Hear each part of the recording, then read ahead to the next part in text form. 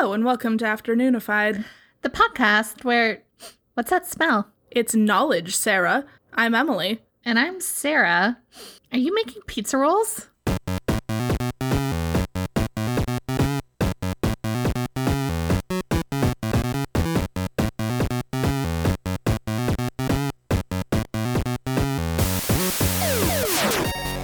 Could go for some pizza rolls. That does sound really good, actually. Anyway, so today, top of the episode. You have corrections corner. I have corrections. It's more like a corrections, it's a very small corner. First of all, It's a corrections nook. It's a corrections nook. I made a mistake in the whiskey episode in saying that I had Jack Daniel's cherry-flavored whiskey. It is, in fact, Jim Beam. Those Jim Beam and Jack Daniel's fans now are both just incensed, I'm sure. That's the Red Stag or whatever. It's fine. Like I said, I prefer the green apple flavor, but secondly, it was brought to my attention that at no point in the whiskey episode did we address that resident Canadian Sadie was not actually holding a physical penis. It was a weed gummy that looked like a penis. I love that you, left that in there anyway. I know, it was a big episode to edit, dude. I know we mentioned it earlier, but I was like, no, that's a weird, so I took it out, and then I just left that part in because you were funny to me. I mean, I am always funny, but... And I didn't really, register that we didn't mention it's not an actual penis. I mean, I think people can gather that from context clues. I received some very all-caps text this morning when the episode dropped. So those are my corrections, my apologies. Let's talk about perfume.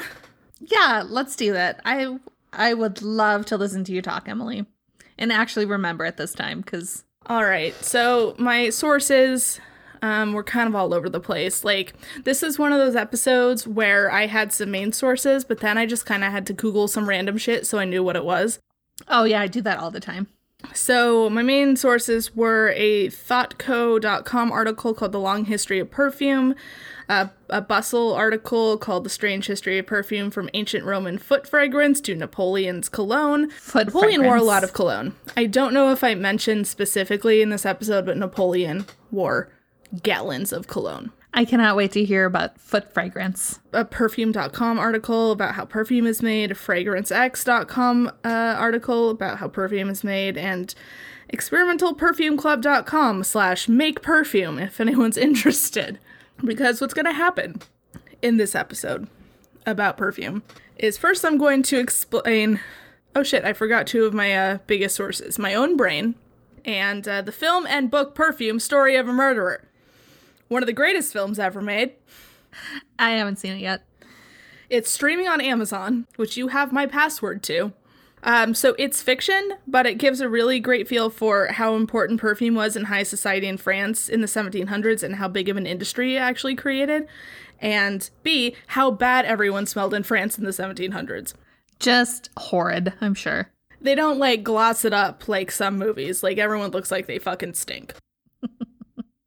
It's really selling the movie right there. It's great. No, Ben Wishaw's in it. That's all I should have to say. I mean, I recognize that it's a good movie. I just haven't seen it. So good. It's so good. It's about a serial killer who makes perfume. And it's a period piece. Anyway, those are my sources. So what's going to happen is first I'm going to explain to everybody how their nose works. Then we're going to talk about the history. Then we're going to talk about different methods of making perfume. And then I'm going to teach you guys how to make your own perfume oil. Which I did extensively for a while. I know, I've got some of the perfume you made. Which one do you have? I think Hard Kill. I don't think I talk about that one. It wasn't my favorite, but everyone fucking loved it because it was my favorite murder themed. I like it, honestly. It's kind of like an earthy scent. I don't know how to, I'm bad at describing smells, but very savory. The one that I give two, and one is... I fucking forgot what it was called. And then my Dear Watson, which is a more masculine scent. Incidentally, perfume, not gendered. Just throwing that out. Some scents appeal to some people. Oh, yeah. That's how that works. So are you going to talk about what the difference is between perfume and cologne besides branding, or is there actual thing? There's some terminology that's weird. I'll let you do the teaching. So far, not off topic, but I haven't done this in a long time. I haven't had to present in a while. I mean, you did hangovers, but I don't remember that one. I barely did hangovers. Okay, so the word perfume comes from the Latin phrase perfume. Really? Meaning through smoke. Oh, that's very evocative. Yep. But first, let's discuss how your nose do, because that feels important.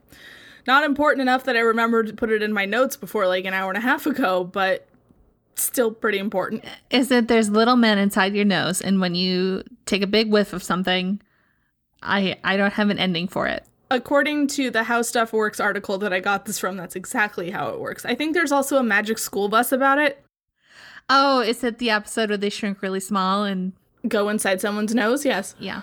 I think it's the one where they're participating in a smell-off.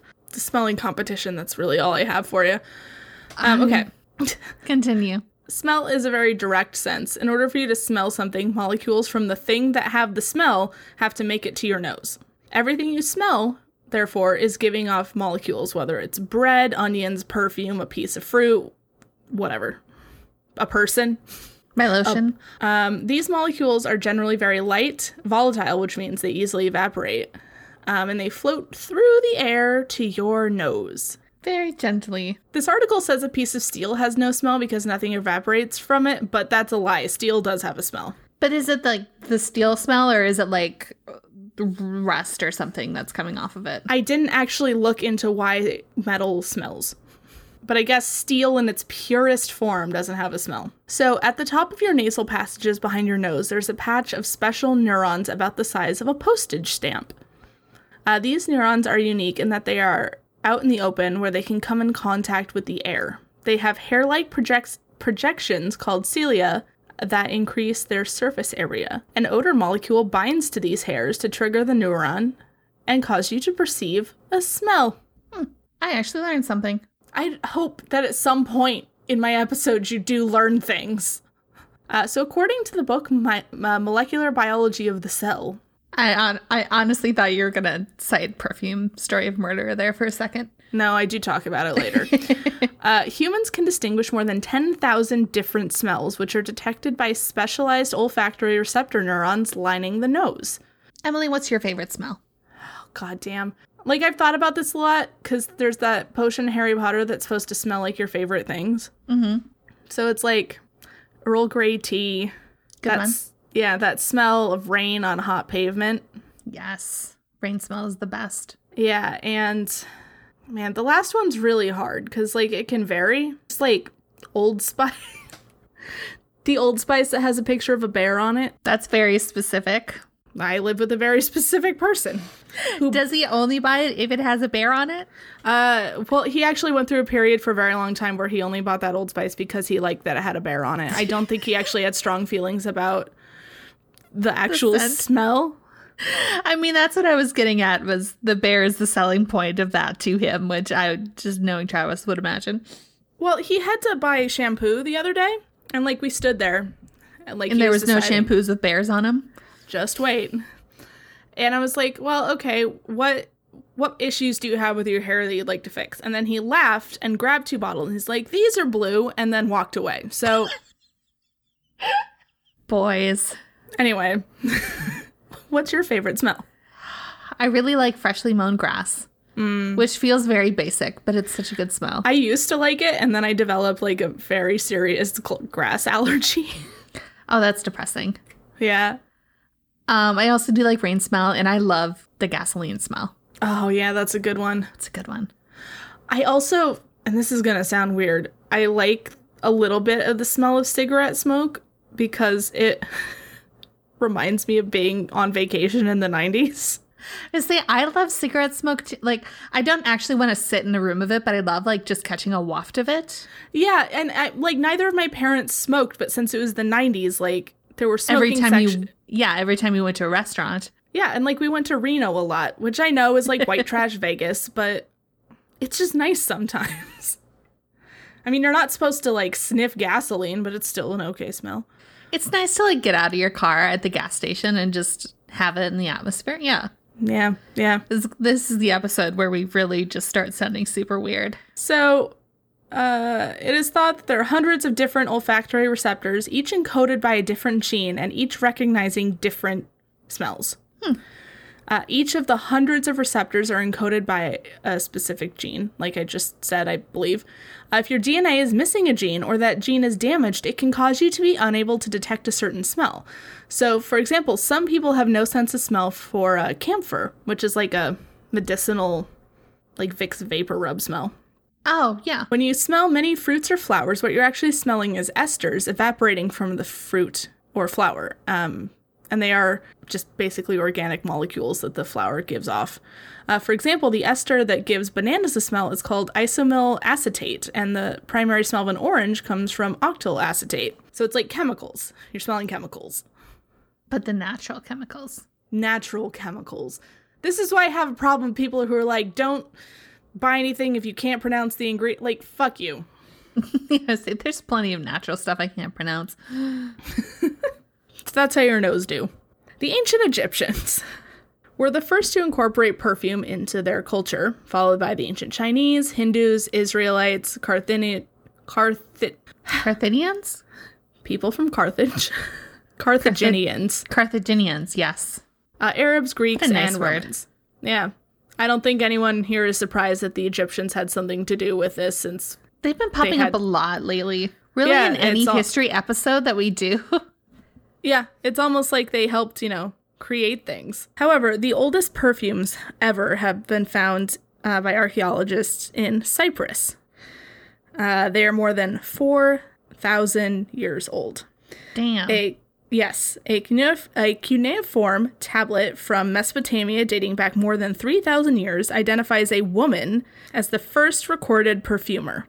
But also perfumes could be found in India at that time. So, like I said, the Egyptians were huge fans of perfume, and they used it both for ceremonial and beautification purposes. Fragrance was thought to be the sweat of the sun god, Ra. Just all fragrance, I guess. Like anything that smells nice? Yeah. They even had a god of perfume, Nefertum, who wore a headdress made of water lilies, which is one of the biggest perfume ingredients of the time. Archaeologists have also uncovered many Egyptian recipes and elaborate prescriptions for perfume making. They imported huge amounts of perfume ingredients from Punt. Punt? It's a region of Africa. Never heard of it. And they specialize in aromatic woods and myrrh. Ooh, that sounds nice. If you were a king or other person of high status in Egyptian society, scented perfume oils were an everyday accessory. If you were poor, you just smelled. Yeah, that's usually how it goes.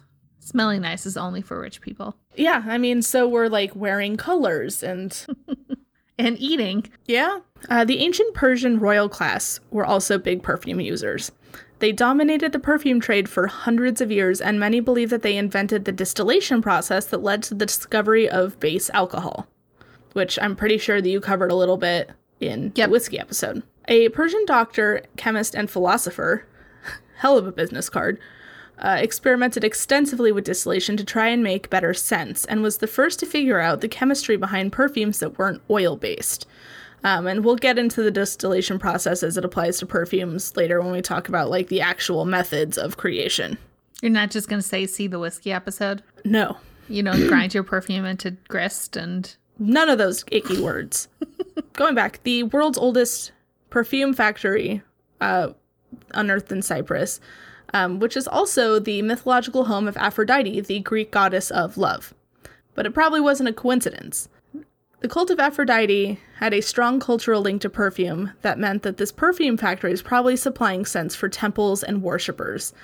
And perfume was often used in ancient societies to bring believers closer to the gods. So kind of like the Egyptians, but that also carried over with the Greeks and the Romans. Mm-hmm. Perfumes found in that perfume factory date back more than 4,000 years and were discovered in a Oh, Jesus Christ. My notes started to scroll without my permission. Oh, I thought you were like really surprised at what the number was. No, I've read these. So the perfumes factory, the perfumes were found in a factory that was over 3,200 square feet, That is very large. I can see why you were surprised. Man, now I'm gonna have to leave in the part where like I didn't know what I was talking about. Anyway, so it housed at least 60 stills, mixing bowls, funnels, and perfume bottles. And incidentally, the Egyptians invented glass perfume bottles, which is one of the first common uses for glass. Were they pretty? But I assume. We'll get some pictures up on the Instagram. Yeah. This is kind of an abstract episode for, like, pictures. Yeah, there might be not a lot of slideshow. I mean... Although, I will say that only Instagram had a scratch and sniff feature. Get on it, right? Mark Zuckerberg. Actually, no, thank you. I don't want that. You did describe a still that I was having trouble wrapping my head around in the last episode and then posted a picture of it on Instagram for the whiskey episode, so... You're welcome. Yes. So scent obviously wasn't just for religious purposes. By 180, Romans were estimated to have used 2,800 tons of frankincense per year. Yike. And perfume was used in beauty products, public baths, and even on the soles of feet. And to get your vagina back in the right place. Your I don't uterus. want to talk about it. Oh, I forgot that I bring something up in this that you are not going to like. Oh, what? Just... It's later. You'll know. Damn it. The ancient Chinese relationship with scent didn't really focus on the body. So rather than wearing perfume, in the Chinese culture, they utilized scent by burning incense and fragrant material in special spaces. So like me with the 4 candles I have scattered across my apartment. Yeah, kind of. Histories of the use of scent in Chinese society tend to emphasize that perfumes weren't originally considered a cosmetic. Rather, they were used for disinfection and purity, as was believed they could eliminate disease from rooms since sometimes sick people smell, so logically removing that scent might help relieve the illness. I mean, I feel like for most of human history, all disease theory was smell-based, so that makes sense to me. It comes up again later. Yeah. So while scented flowers were part of traditional gardens and mandarin oranges were once used by noble women to scent their hands, it seems that for centuries wearing perfume on your body wasn't necessarily trendy in China, even though it was a thing in some societies. So like they liked things that smelled nice, but they didn't make it a priority to make themselves smell nice. I mean, who doesn't like just things that smell nice? Yeah. But hence the billion... Just thinking about like mandarin oranges on your hands, like you're never going to get that smell to go away. Many have tried. According to historians, the period between the Sui and Song dynasties did have occurrences of personal perfumes, with nobles competing for the best scents and importing ingredients via the Silk Road, which were the land routes connecting East Asia, Southeast Asia, South Asia, Persia, the Arabian Peninsula, East Africa, and Southern Europe. Did they all have a signature scent? I don't know. By about 1644, the emperor seemed to have carried a perfume pouch year-round, which is an adaptation of the traditional pocket pouch that brought good luck, except he stuffed his with fragrant herbs, which is a thing that will again come up later. The thing with perfume is that, like, it's evolved a little over the years, but also it, like, hasn't.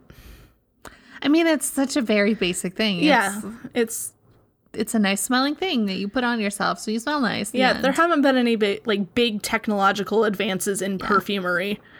Yeah, I feel like it's probably a lot like whiskey and that like we've been doing it the same way pretty much. Like the basic process is the same. We just have industrialized it so we can mass produce stuff. Yeah, pretty much. So the big difference between China and other perfume traditions, a lot of Chinese perfume ingredients were also used for other things like food and medicine.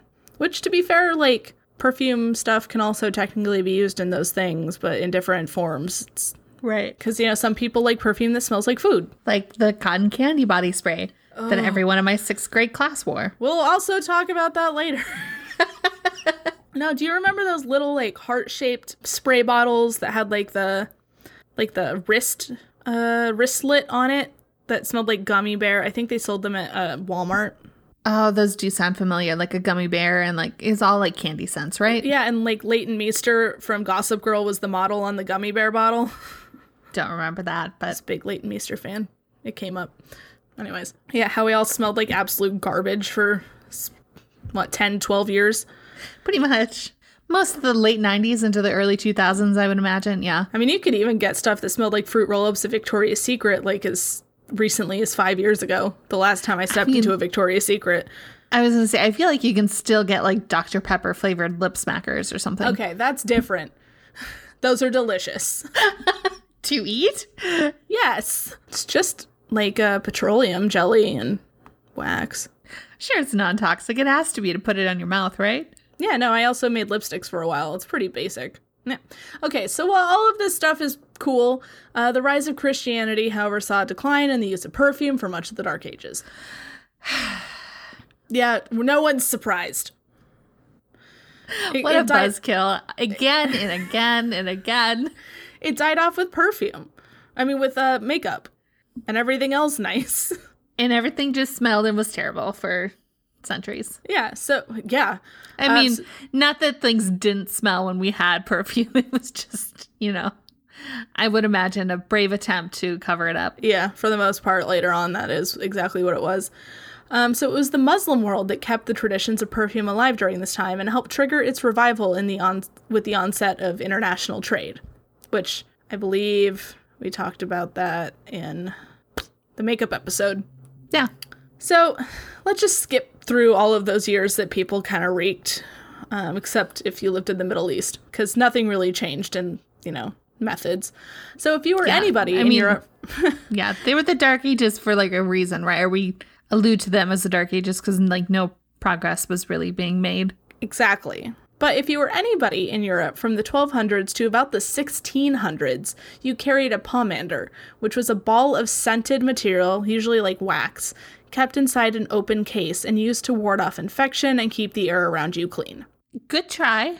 Well, since medieval Europeans literally thought bad air could make you sick, like theory that we talked about earlier, but it's also called the theory of miasma. Yep. Which theorized that diseases were suspended in badly scented, unhealthy air. So, like I said, we didn't let go of that theory for quite some time. I love that it's so close to being right. Like the idea that there's like invisible things in the air that can make you sick. Like it's so close. It's close. So these pomanders were actually seen as health aids as well as accessories, like masks, except masks do something. Wear your fucking masks. Oh my God. It's not hard. PSA. It's really not hard. There's some really fucking cute masks out there. Just gonna go ahead. I just bought one with Mushroom the Possum on it. Oh my God, I forgot about that. I'm so excited for you. Yeah, like I'm very much addicted to the park candy masks. They're fucking adorable. The idea of portable perfume seems to have popped up in the Middle Ages after the Crusaders, returning home from the Holy Wars in Arabia, also brought back their enemies' perfume-making secrets, to the surprise of absolutely fucking no one. Even though the idea of personal oil-based perfumes didn't catch on, they discovered that civet, castor, musk, ambergris, and other animal-based products made for great bases for scents and carried scent bags or sachets to perfume their clothes. But the first alcohol-based perfume was also created in this period. It was known as Hungary water because it was like the country. Oh, yeah, that's what I assumed. Yes, because it was believed to have been created for the Queen of Hungary during the 14th century and involved distilled alcohol and herbs, probably rosemary and mint. That sounds very pleasant. That and is refreshing. the exact scent of the hair mask / hair color that I use. And do those smell good? Yeah, no, my hair smells dope. Overtone, if you'd like to sponsor us. I need to be like an influencer. Yeah, get on that. Oh, I was thinking, like, I'd love to be a Disney influencer. I don't have the fucking money to be a Disney influencer. I was going to say the upfront investment to get to the point where they start sending you stuff for free has got to be... You gotta have so much money for clothes. Like, I would love to sit around and put together Disney character-themed outfits all the time, but, like, I don't have the money to actually purchase those things. Also, being plus size means that my options are limited. The world is deeply unfair. Isn't it? Guess I could be a Disney food influencer. Now that I could get on board with. We'll discuss this later. So, animal-based ingredients. Yes. Musk and whatnot. Prepare yourselves. Oh, is this the part I'm not going to like? Nope, we're still not there yet. Damn it.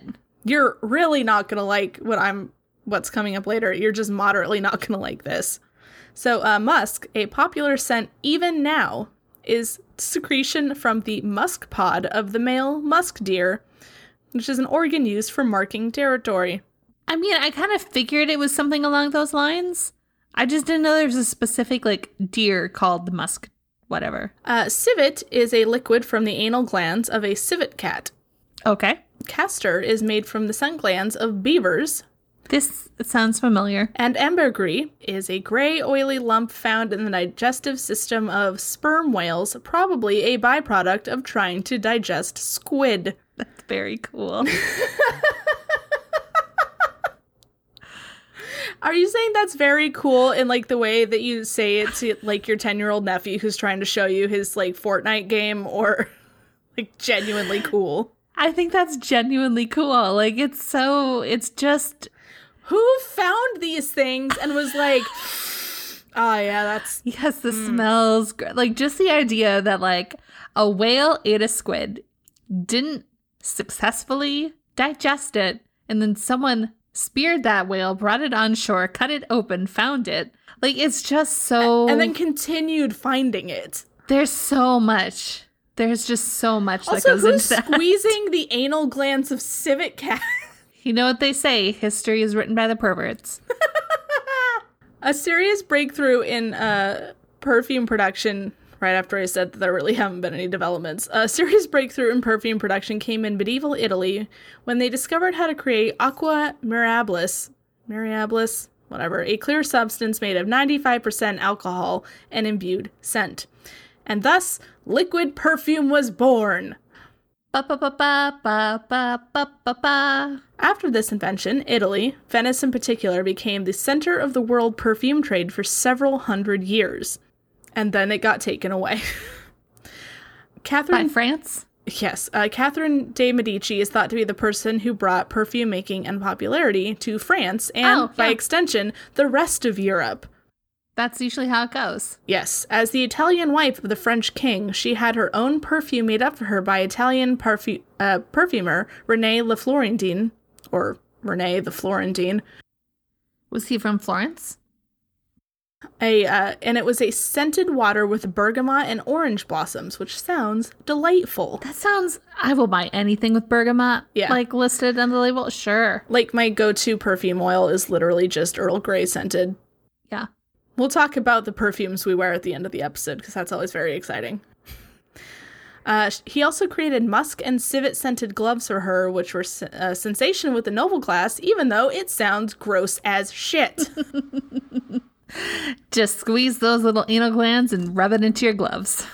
From there, things really took off. Perfume did briefly fall out of popularity again in Victorian England, and synthetic compounds began to be discovered in late 1800s, and thus the modern perfume industry was born. Because with the creation of, why can't I think of the word that I literally just said? Synthetic. Oh, right. Because, with synthetic compounds, you are able to create a wider range of smells, and then you get into, like, the blending and... You don't have to go hunting sperm whales. Exactly. Well, and you also have that freedom of, like, not having to have it smell like a specific thing. You can have it smell like an idea, which is a big thing in perfuming, which we will talk about later. I feel like I've said that a lot, but I do get to this stuff. Which we will talk about later should be the title of the episode. Okay, so that's how we got to, like, perfume as it is now, pretty much. But how is perfume actually made? How is perfume actually made, Emily? So many ancient Roman and Greek perfume recipes have survived, including some written by historical weirdo Pliny the Elder. Is he going to be in every episode, or...? That was the part that I was ramping you up for. Oh, that was it? Yep. You really overhyped it. You just had a very visceral reaction to Pliny the Elder in the Hangover episode, so I was preparing myself. Oh, drunk, Emily. You can't hold any of that against me. All right. Anyway, so there so many of these perfume recipes have survived that we are actually able to recreate ancient perfumes now. Do they still smell good? Like, do modern noses? I mean, I haven't smelled them personally, and like I said earlier, scent is a very personal thing. Fair. So the ancient Greeks and Romans carefully documented their perfume making process. In fact, there's even a mural in a perfume maker's house in Pompeii documenting the process of making Greco-Roman perfumes. And then they were volcanoed. Then Kit Harington showed up, and no one saw that movie. Did you see that movie, Emily? Of course I saw that movie. In theaters. In 3D. The fuck do you think I am? I also saw Silent Hill Revelation in theaters in 3D. Kit Harington isn't worth it, honey. Tell that to me 5 years ago. Fuck, tell that to me now. You seen that bitch? I mean, I get it, but I've watched worse movies for Chris Pine. I mean, yeah, but Chris Pine. Isn't that stupid fucking train movie with Danny Glover? I love that movie. What? I also went to see that movie specifically for Chris Pine, and it was great. Have you seen Blind Dating? No. He plays a blind man from an Italian family that looks nothing like him, who goes to a medical facility to get his sight back and meets a lovely Indian receptionist who's engaged to someone else, and then he gets his sight back, and it's like a whole fucking thing, and you cry for the last 45 minutes. I'm almost sure you've described this to me, and it has made me not want to watch it. There is a sequence where his, like, short, hairy little brother is trying to get him a date because he can't, and I'm like, I already don't fucking believe it. He's blind, okay, but it's still Chris Pine, and also, being blind isn't a deal breaker of any variety. No.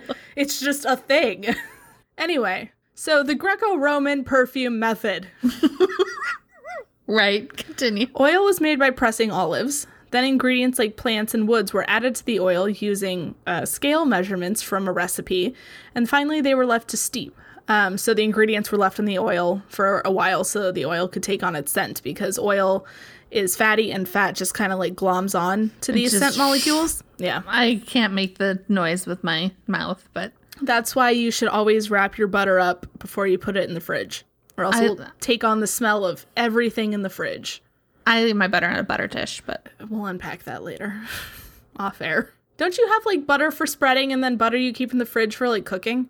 I mean, I have like butter. I keep the butter in the fridge, and then I like take out one stick at a time and put it in the butter dish. But how do you measure? Like, if a recipe calls for 1 tablespoon of butter, how do you measure the butter if you've taken it out of the wrapper? I'll probably take a wrapper out of the fridge, or like I'll take one of the sticks from the fridge. Yeah, that's what I mean. And then like if you only use 2 tablespoons, you're not going to put it in the butter dish because you already have shit in the butter dish. You wrap it up, put it back in the fridge. I mean, I usually use all of it. Like I'm never like cooking 2 tablespoons at a time. I'm usually making like a batch of cookies that calls for a whole stick of butter. Macaroni and cheese. Oh, that is just like you have like half of it left and you put it in the butter dish. Oh my god. Anyways. So this is one of the earliest methods of making perfume. But people have been very good about coming up with more effective ways to extract fragrance from things over the years until it just kind of fucking stopped in like the 1800s. And then we were like, that's enough. Anyway, this is where I will again encourage you to watch Perfume, because it does a very good job of demonstrating these practices because it is a integral part of the plot. Firstly, yes, you can just squeeze some things so hard they release scent. So the expression method works for things that actually have a high enough oil content to do that, like civet cat anal glands, and citrus peels. Like the glands, yes. Oh yeah, citrus peels, like you brush your hand against a citrus peel and you're going to smell like an orange for 12 hours. Yeah. So like some things are oily enough that where you can do that, but sometimes that's not the case. So then you have maceration, which, to put it very simply, the plant matter or whatever you're trying to extract scent from is mashed up and placed in an alcohol or liquid oil solution and left to sit for a while. The fragrance is imparted to the medium after a while, and after a while the mixture is strained and you have scented oil or alcohol. This is the method described in the mural from Pompeii and is, to my knowledge, still used in some cases. And then there's, this is going to sound super dweeby, but my favorite method, the enfleurage. Ooh, it does sound fancy. So this is an 18th century French process that uses odorless fats that are solid at room temperature to capture the fragrant compounds exuded by plants. So those ethyls. Ethyls? Oh, okay. That is what I said, yeah. So you just like put the fat in with... I have 3 paragraphs on this, so you're going to find out. Okay. It works similar to the way that maceration works in that the fat molecules absorb the fragrance, but the application is different. So in cold enfleurage, a large framed plate of glass called a chassis, covered with a layer of animal fat, usually lard, which comes from pork, or tallow, which comes from beef. You'd think they'd have a smell, but they don't. I guess if you like get the actual like fat, yeah. Yeah. And it's allowed to set until it's firm but not hard. So then petals, sometimes whole flowers, are placed on the fat, and the scent is allowed to diffuse into the fat over the course of 1 to 3 days. The process is then repeated by replacing the old flowers with fresh ones until the fat has reached the desired level of saturation. Despite the animal fat part, that sounds very like delicate. And yeah, I mean, in Perfume, there's actually like a sequence where it's just a bunch of small-handed people sitting at a table with these glass panes, like carefully placing individual flowers into this fat. You're gonna have to start referring to it by its full name, because the movie, I mean, Perfume, the story of a murderer. I mean, because the episode is about perfume. Like, you can't I'm just sure refer to the movie as know Perfume. that there isn't a sequence in this episode where we're performing Cold Enfleurage. No, I'm just saying the subject of the episode is perfume. So you can't just say, you can't cite the subject that we're talking about. Also, I just want to make you say the name of the movie over again and again. In Hot Enfleurage, Turtle takes solid... No, that was an Entourage joke. Solid fats are heated and botanical matter is stirred into the fat. Spent botanicals are repeatedly strained from the fat and replaced with fresh material until the fat is saturated with fragrance. So it's a lot like maceration, but in some cases it is referred to as hot enfleurage, which sounds like sexier. Which sounds way cooler. Sexier than maceration for sure. I said, like, that's gonna be my band name. Hot enfleurage. Hell yeah. In both instances, once the fat is saturated with fragrance, it is then called the enfleurage pomade. The pomade was either sold as it was, or it could be further washed and soaked in ethyl alcohol to draw the fragrant molecules into the alcohol. The alcohol was then separated from the fat and allowed to evaporate, leaving behind the absolute of the botanical matter. The spent fat is usually used to make soap since it's still pretty fragrant. This method isn't used as much now just due to the amount of resources and time that it takes to create the pomade. Right. That seems like very, like, somewhat on Etsy. Yeah, someone on Etsy is out there putting like lilies into lard. For sure. All right, so now we're going to talk about distillation. Hey, again. I know what that is. So a common technique for obtaining aromatic compounds from plants such as orange blossoms and roses is distillation. The raw material is heated and the fragrant compounds are recollected through the condensation of distilled vapor, which we talked about in whiskey. So the same, instead of like the alcohol molecules you're trying to condense, it's just you boil it all up and yeah, pretty much the end result is just a more concentrated version of whatever you were boiling. Yeah.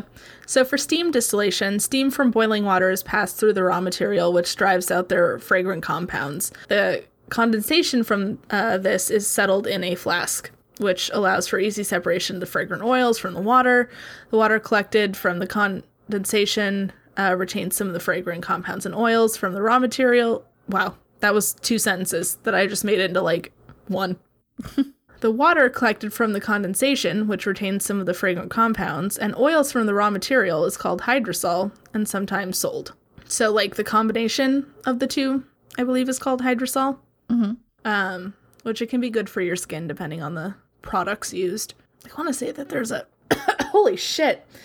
I just, like, either was possessed for a second by, like, a 90-year-old smoker, or...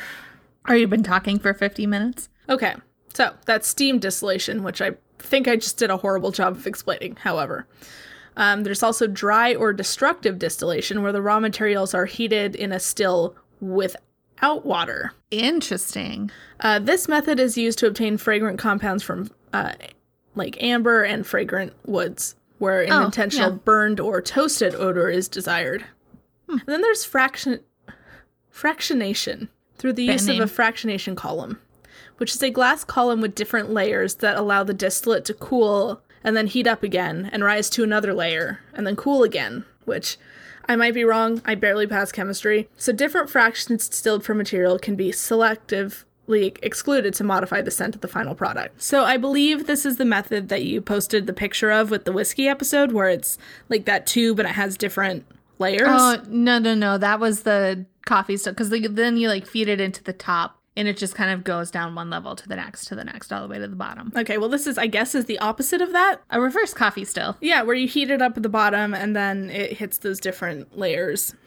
So you can take out certain scents. So if, like, the third layer up has, like, a weird bitter note that you don't want, it goes away. So this means that the perfumer can control the process to a certain degree and select certain characteristics.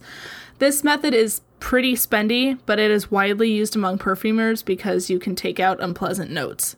Mm-hmm.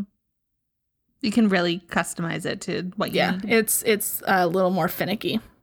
But distillation is one of the main natural processes for obtaining scents because there are synthetics that are careful combinations of chemicals and science that I'm not going to get into. Yeah, that's a little above, I think, what we can describe in this podcast. They make it with atoms. Yeah, molecules and stuff. So let's talk about the different extractions, what the different extractions using these processes are called, and how that's mixed to create different perfume products. And then I'll teach you how to make your own perfume. So although fragrant extracts are known to the general public as the generic term essential oils, more specific language is used in the fragrance industry to describe the source, purity, technique used to obtain a particular fragrant extract. Of these, only absolutes, essential oils, and tinctures are directly used to create perfumes. So we have absolute, where fragrant materials are purified from a pomade by soaking them in ethanol. By using slightly hydrophilic, which is things that mix well with water, things such as ethanol, most of the fragrant compounds from the wax or fatty source material can be extracted without dissolving any of the fragrantless fat molecules. Mm-hmm. Absolutes are usually found in the form of an oily liquid.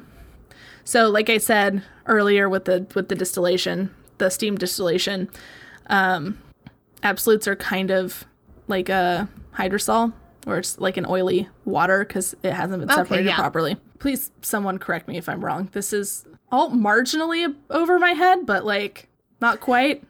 I'm sinking, but I can still kind of see them. All right, and then we have essential oil, which will not cure all of your problems, okay? So please stop inviting me to Facebook groups. Fragrant materials that have been extracted from a source material directly through distillation or expression and obtained in the form of an oily liquid are called essential oils.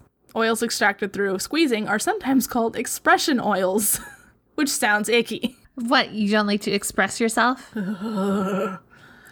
So yeah, if you have like something that you've achieved through distillation that's just like an oil, but is not an absolute, so I'm not mistaken. Yeah. Absolutes are formed when you have like a pomade. So Enfleurage usually produces an absolute if you're going to wash it with alcohol. Essential oils are more through distillation, which is why they're technically more common. Easier to get. Yeah. And then you have tinctures, which are fragrant materials produced by directly soaking and infusing raw materials in ethanol. Okay. So you're just using the alcohol to suck out the smell from something. Right. Like the way you would make like gummy bear vodka. Exactly. That's technically a tincture. It's just sweet vodka. I don't know what to tell you guys. This is not something I've ever done. Unless you're picking out specific colored gummy bears. Yeah. It's kind of like Fruit Loops. That's generally how you're supposed to do it. I don't know. I've just like seen tutorials on like Pinterest. All right. So you got your smells. What can you make with them? Your sniffs. Yes. So perfume types reflect the concentration of aromatic compounds in a solvent, which is fine fragrance is typically ethanol or a mix of water and ethanol. As the percentage of aromatic compounds increase, so does the intensity and longevity of the scent. Makes sense, right? Yeah. Like most of the time it's an oil that you're putting in this ethanol, and ethanol evaporates fairly quickly, just leaving the oils on your skin. So the more oils that are there, longer it lasts. That makes a lot of sense. That's always been like what I wonder is like, why do cheap perfumes seem to last 0 seconds, but like an expensive perfume will stick around for 3 years? Well, and just a pro tip, if you put a little bit of lotion that's either a matching scent to the one that you're using or an unscented lotion where you're putting your perfume, it will absorb the scent from those oils and kind of sink into your skin a little bit better. Interesting. Good tip. So specific terms are used to describe a fragrance's approximate concentration by the percent of perfume oil in the volume of the final product. So we have parfum, also called perfume extract, perfume. Parfum? pure perfume, or simply just perfume. And this has a 10 to 40% aromatic compound. This is your really, like, intense shit. Yeah. Also, I know 15 to 40% is, like, kind of a wide range, but I didn't make the fucking rules. And then you have Eau de Parfum, or Parfum de Toilette. Okay. This is what you usually buy when you buy perfume. Yeah. Okay. And this has 10 to 20% aromatic compounds, typically around 15%. So what accounts for the overlap then? I could not tell you. Just shits and giggles? Like, this is... Yeah, I mean, it's kind of... From what I could tell, there are standards, but they're kind of like with olive oil where no one's really, like, enforcing it a bunch. Right. So as long as you meet that, like, 15% threshold, you could probably just call it perfume and... Yeah. No one will tell you differently. Yeah, and specifically stuff sold under Eau de Parfum was more popular in, like, the 1980s. Mm-hmm. And then you have Eau de Toilette, which is 5 to 15% aromatic compounds, typically around 10%. This is the standard for most masculine perfumes or colognes. Gotcha. But then you have Eau de Cologne, it's simply called cologne sometimes, which is about 3 to 8% aromatic compounds, typically about 5%. Okay, so they're just less smelly. Yeah. And then you have Eau Fraiche, which is often sold as splashes, mists, veils, you know, vanilla scented shit that teenage girls liked. The cotton candy body spray from Bath and Body Works, yeah. Yeah. Generally, these contain 3% or less of aromatic compounds and are diluted with water rather than alcohol.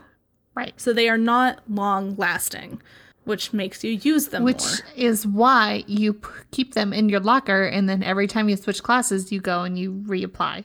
I thank God every day that I didn't have a locker until high school, and that I wasn't allowed to wear this stuff to school until high school. Not from, like, my parents. My parents didn't give a shit. Like, they bought me this stuff. Like, I had, you know, Cinderella perfume when I was, like, 8. It was a school thing. But Oh, right, but you went to, Catholic school. And yeah. I also had an older sister.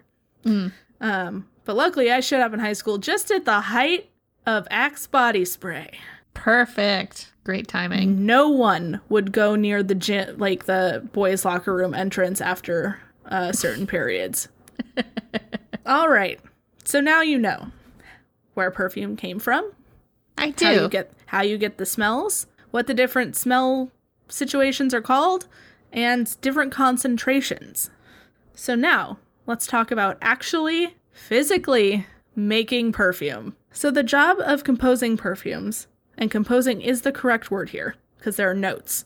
Like music. I get it. So the job of composing perfumes that will be sold is left up to an expert or perfume compositioner or the perfumer, also sometimes referred to as nez, which is French for nose. I love it. They're the nose. That's really what they're good at, is being a nose. And sniffing. I mean, there are some people who do have, like, super noses, like Remy the Rat. I'm assuming this is a Ratatouille. It is a Ratatouille reference. thing. Okay. Or Gus from Psych. Two very real human beings. Or L. Ron Hubbard, I think, also. Was a super smeller? Yeah. I didn't need to know that. Yeah, he's a real shithead. That's just information I have in my head now, Emily. It was information I had in my head, and I'm sharing it. You don't need to give it to all of us. All right, so the composition of a perfume typically begins with a brief by the perfumer's employer or an outside customer. The customers to the perfumer or their employers are typically fashion houses, which make, you know, perfumes, Yep. or other industries like car air fresheners and cosmetics and candles and, I don't know, cleaning products.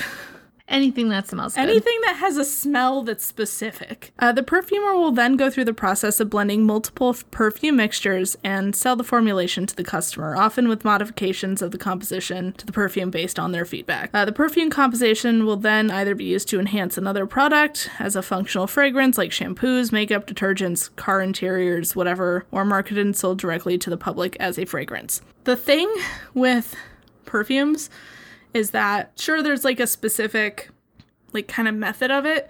But the fact is, it's just throwing shit against the wall and seeing what smells good. Yeah, I was like, I'm sure you get experience where you kind of like realize like if I combine this and this in this sort of proportion, it's going to come out smelling like this. Like, yes, but generally I have to imagine like there isn't like rules like to get this and this, mix this. There's actually a scene in Perfume Story of a Murderer.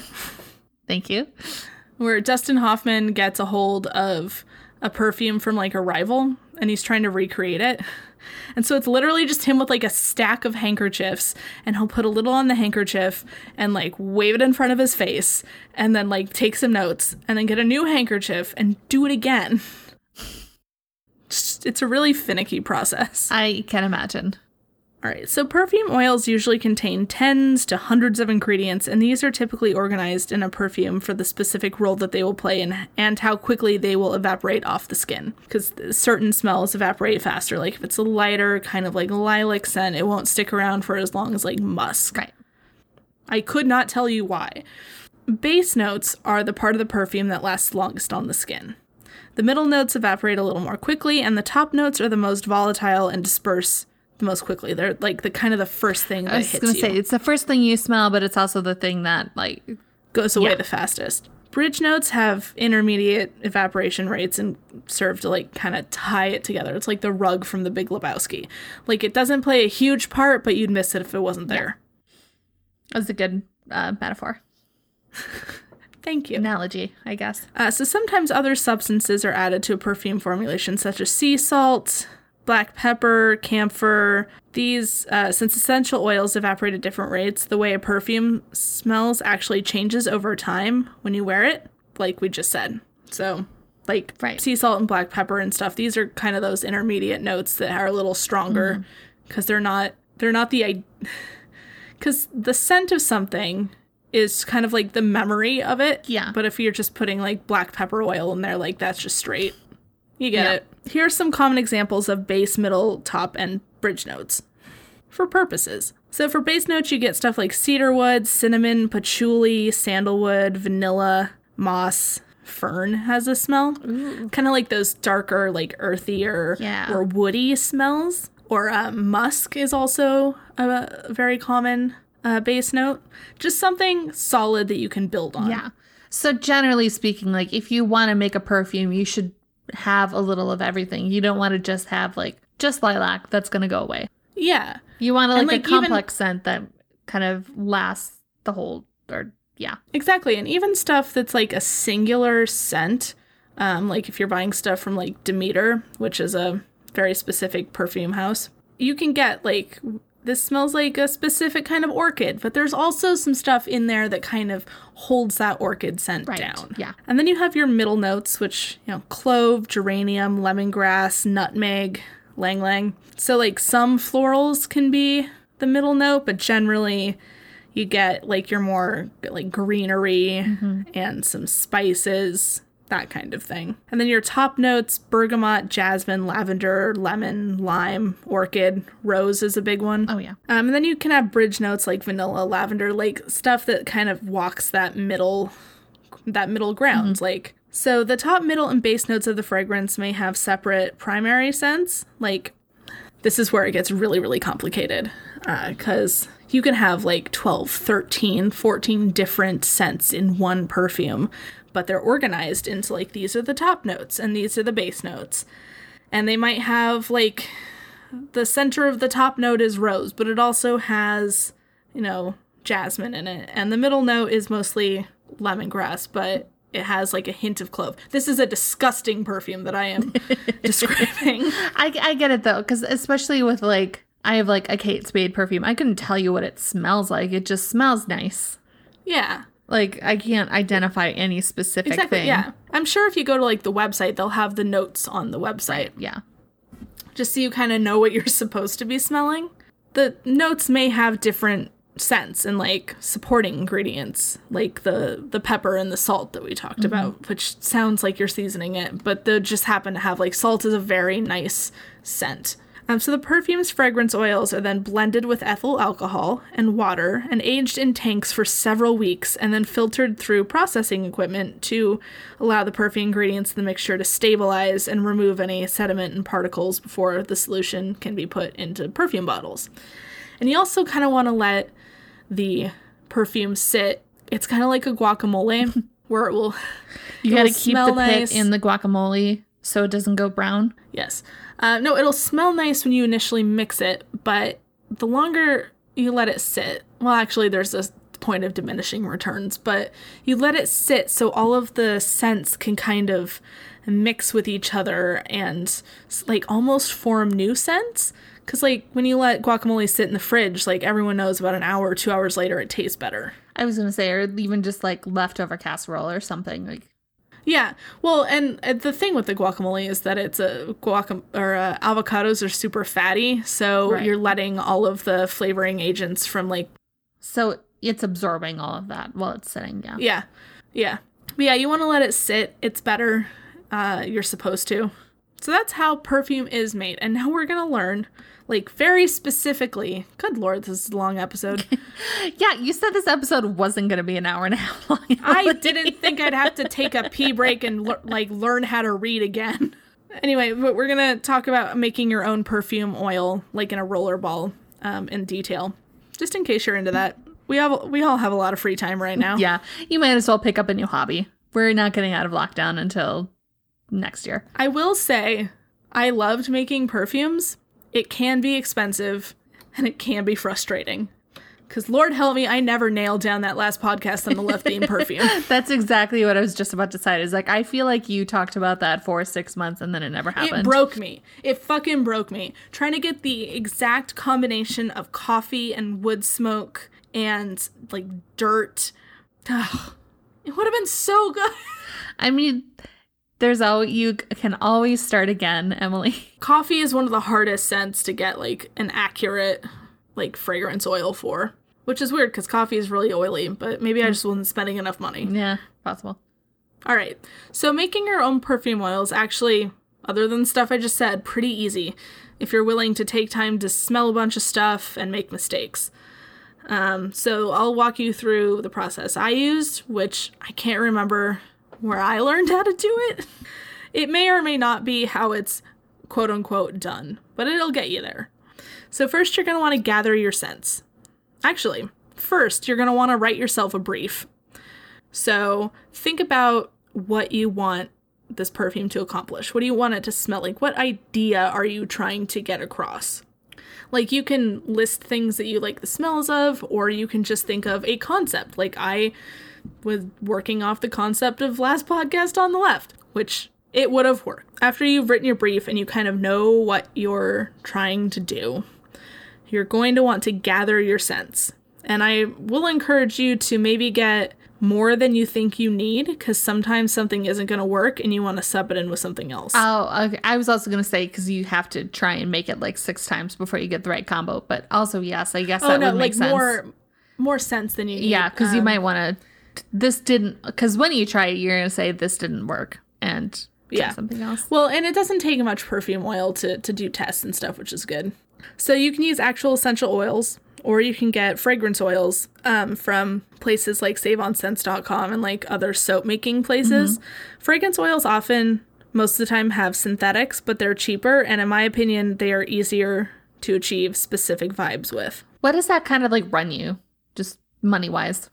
I want to say, so let's take a look at price for one of my favorites on SaveOnScents.com. So the concentration I was using was standard, and it was an ounce of their pure oil. So it was about $3. Oh, that's very cheap.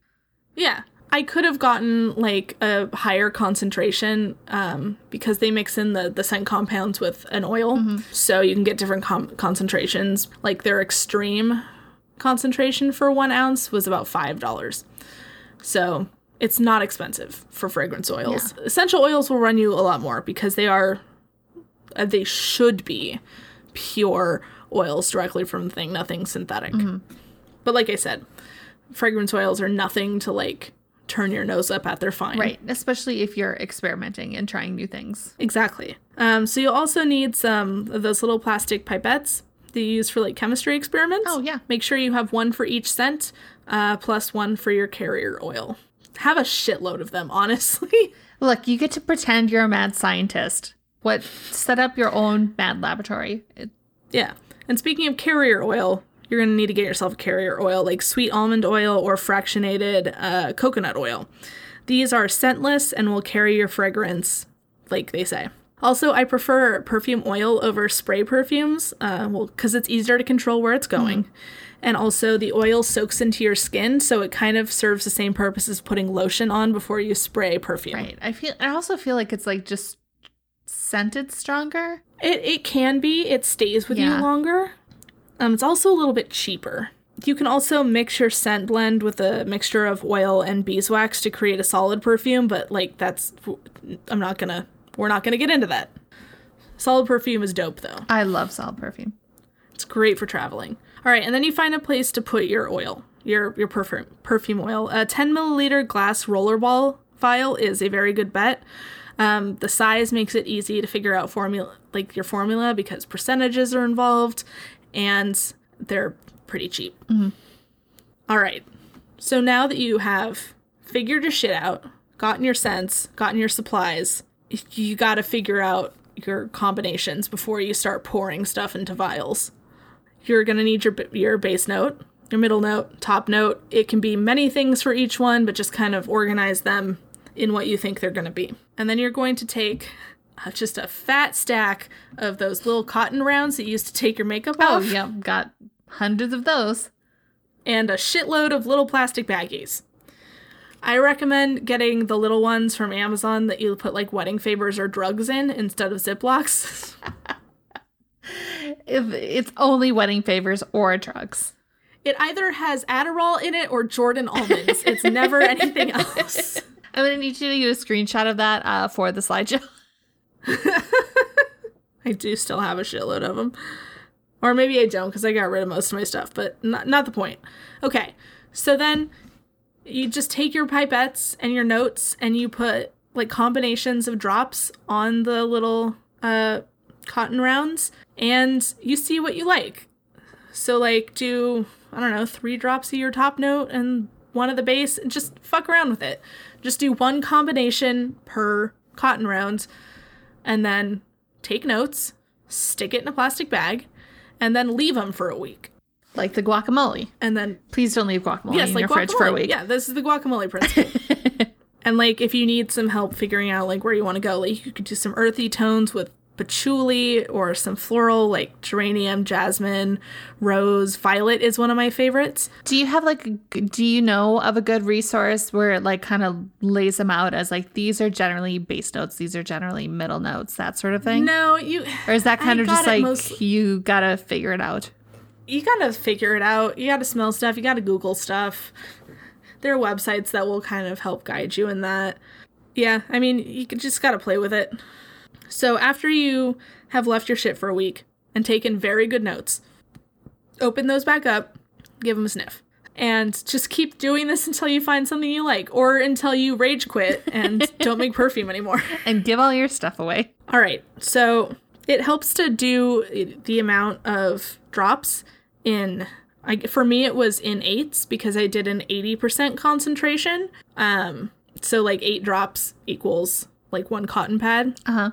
So I tried to formulate it like that. Oh, yeah, that makes sense. Yeah, so like I said, I like my oils at 80% concentration, which means that 80% of the final mixture is pure perfume oil because I was using a lower concentration. Right. So you'll have to take those notes and how many drops and figure out how much of each oil you use to produce your scent and kind of figure it out how it is relative to your container. It sounds like a pain in the ass, but it's like a fun word problem. Everyone loves math. And then yeah. And I don't know if I mentioned, but it does matter which order you add your scents to. So you always want to start with your base note and then the middle note and then the top note. Otherwise, your base note just kind of hits it all at once and it just smells like must. Yeah. Are you adding like, wow, my mind's totally blank. Like you're putting the drops in like the same area of the cotton pad, right? Yeah. Okay. You're not just Yeah, kind of just like kinda drop- scattering them around like No, polka dots. dropping them in this. Well, I mean, you can even like rub it together a little bit and kind of mix things. But yeah, I tend to do it in the center, Okay. in the same place, in order. So you want to take them in the order that you added them to the cotton pad, in the amounts that you added them to create the scent you want. You have to recreate it. So you put those in your glass vial and then you let it sit for a week or two. And then you add your carrier oil, you give it a shake, you've made perfume. Yay. Yeah, I know. Like, it was a very roundabout way of getting there, but you did it. So if you need some, like, tips on, like, where to start, I have 2 of my old formulas for free for you. So I got all of the fragrance oils from Save On Scents, and their lowest level concentration. So adjust shit accordingly if you get them from somewhere else or whatever. So the first one is my Ravenswood, which was my favorite perfume. It's kind of like it smells like an old library. Ooh. I did it based on Phantom Manor, the Haunted Mansion in Disneyland Paris. So if that tells you anything, Yes. it tells you everything. Very on brand. But continue. So your base note is going to be must, which it smells like old books. Love that smell. You're going to do that. It's 40% must. And then you're going to hit it with 27% violet, which is going to be your middle note. And yes, it adds a little bit of an old lady scent to it, but I mean, that's it's also nice. part of the charm, I imagine. Yeah. And then 33% lemon tea. Ooh. The tea is specific. You can use normal lemon, or you can use like bergamot, but highly recommend the lemon tea. Or if you're more masculinely That's a word. inclined, you can try Dear Watson, which also smells like an old library, but like the old library in a dude's house. Very specific. It smells like Martin Freeman's house. So that's going to be 40% tobacco, 20% leather, and 40% bergamot, ginger, blood orange. Yeah, that sounds very nice.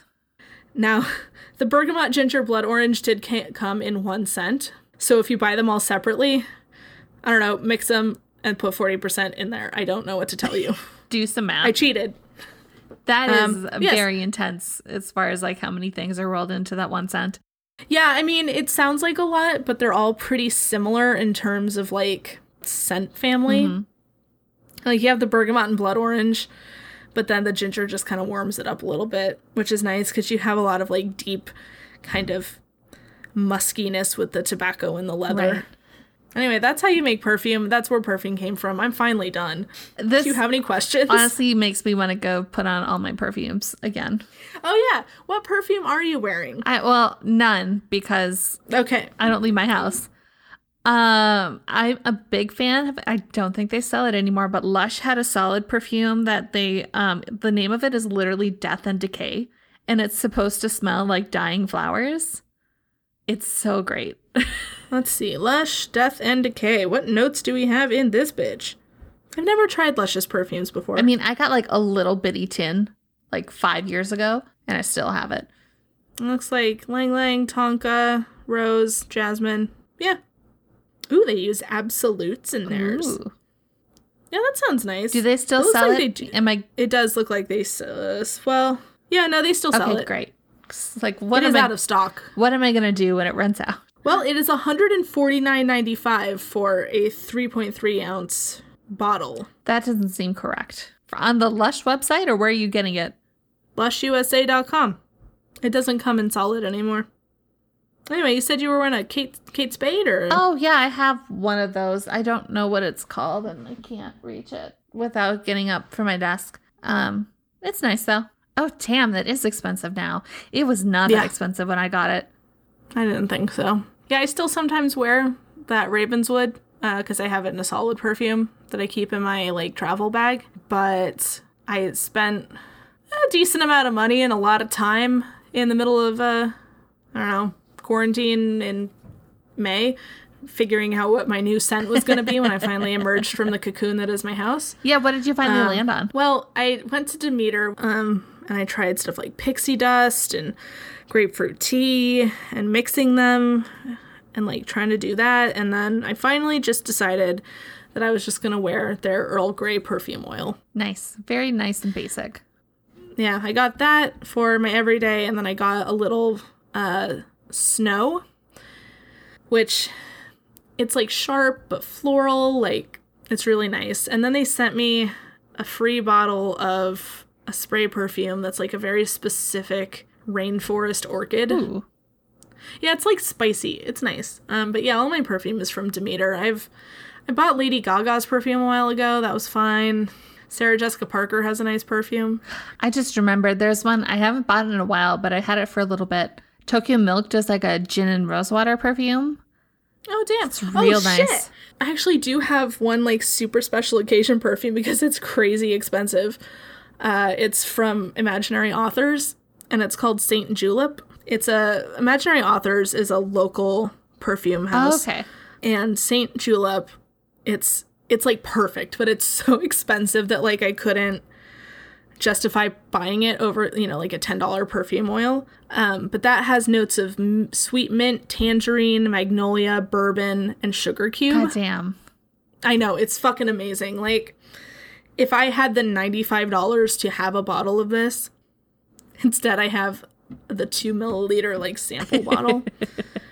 So very special occasions. Yeah.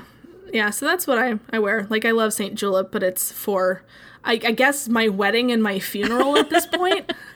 I mean, $95 isn't that bad. Like, it's not. There are better It's things really to not. spend $95 on. Don't get me wrong, but like, I might someday if you want to treat yourself. Yeah, if we get another, government payout. Well, we'll see.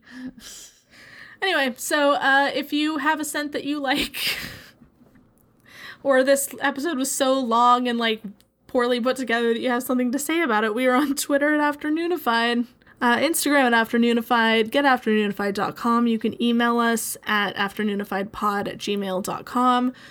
Please remember to subscribe, rate, review, check out our new merch. Yeah, we got very cute. So much new merch.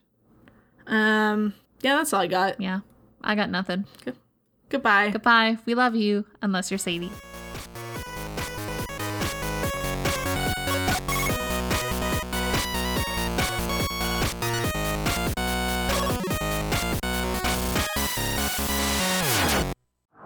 Oh, hello. It's me, the ghost who haunts your phone.